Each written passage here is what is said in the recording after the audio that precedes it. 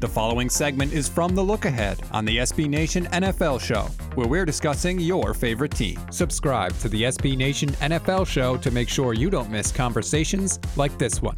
Football is not really ruling the day right now. March belongs to college hoops and, of course, the March Madness NCAA tournament and the brackets and all of that. And this weekend is the Sweet 16. Many people will be watching it. So what you came up with, and I love this idea, is you have decided that today what we are going to do is we are going to pick the 16 teams from the NFL that from that pool will come the 2021 Super Bowl champion. Our own true Sweet 16.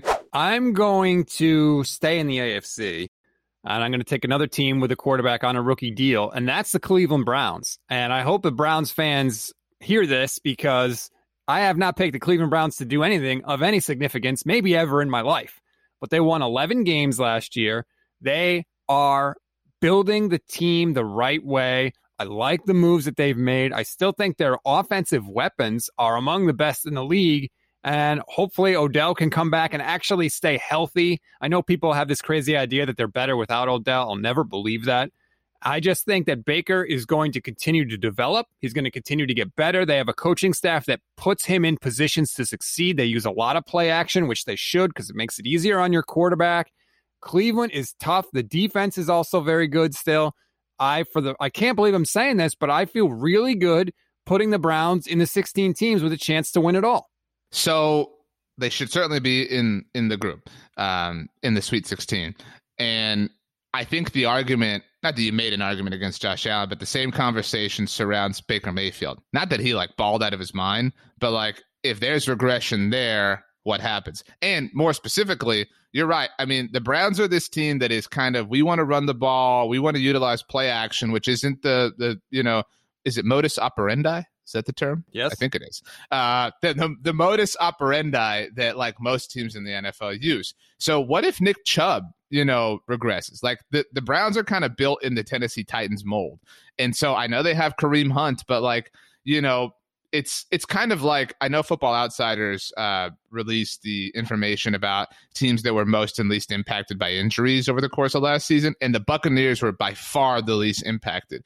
And so it's kind of it's not that was lightning in a bottle, but it's so difficult to emulate an exact specific recipe.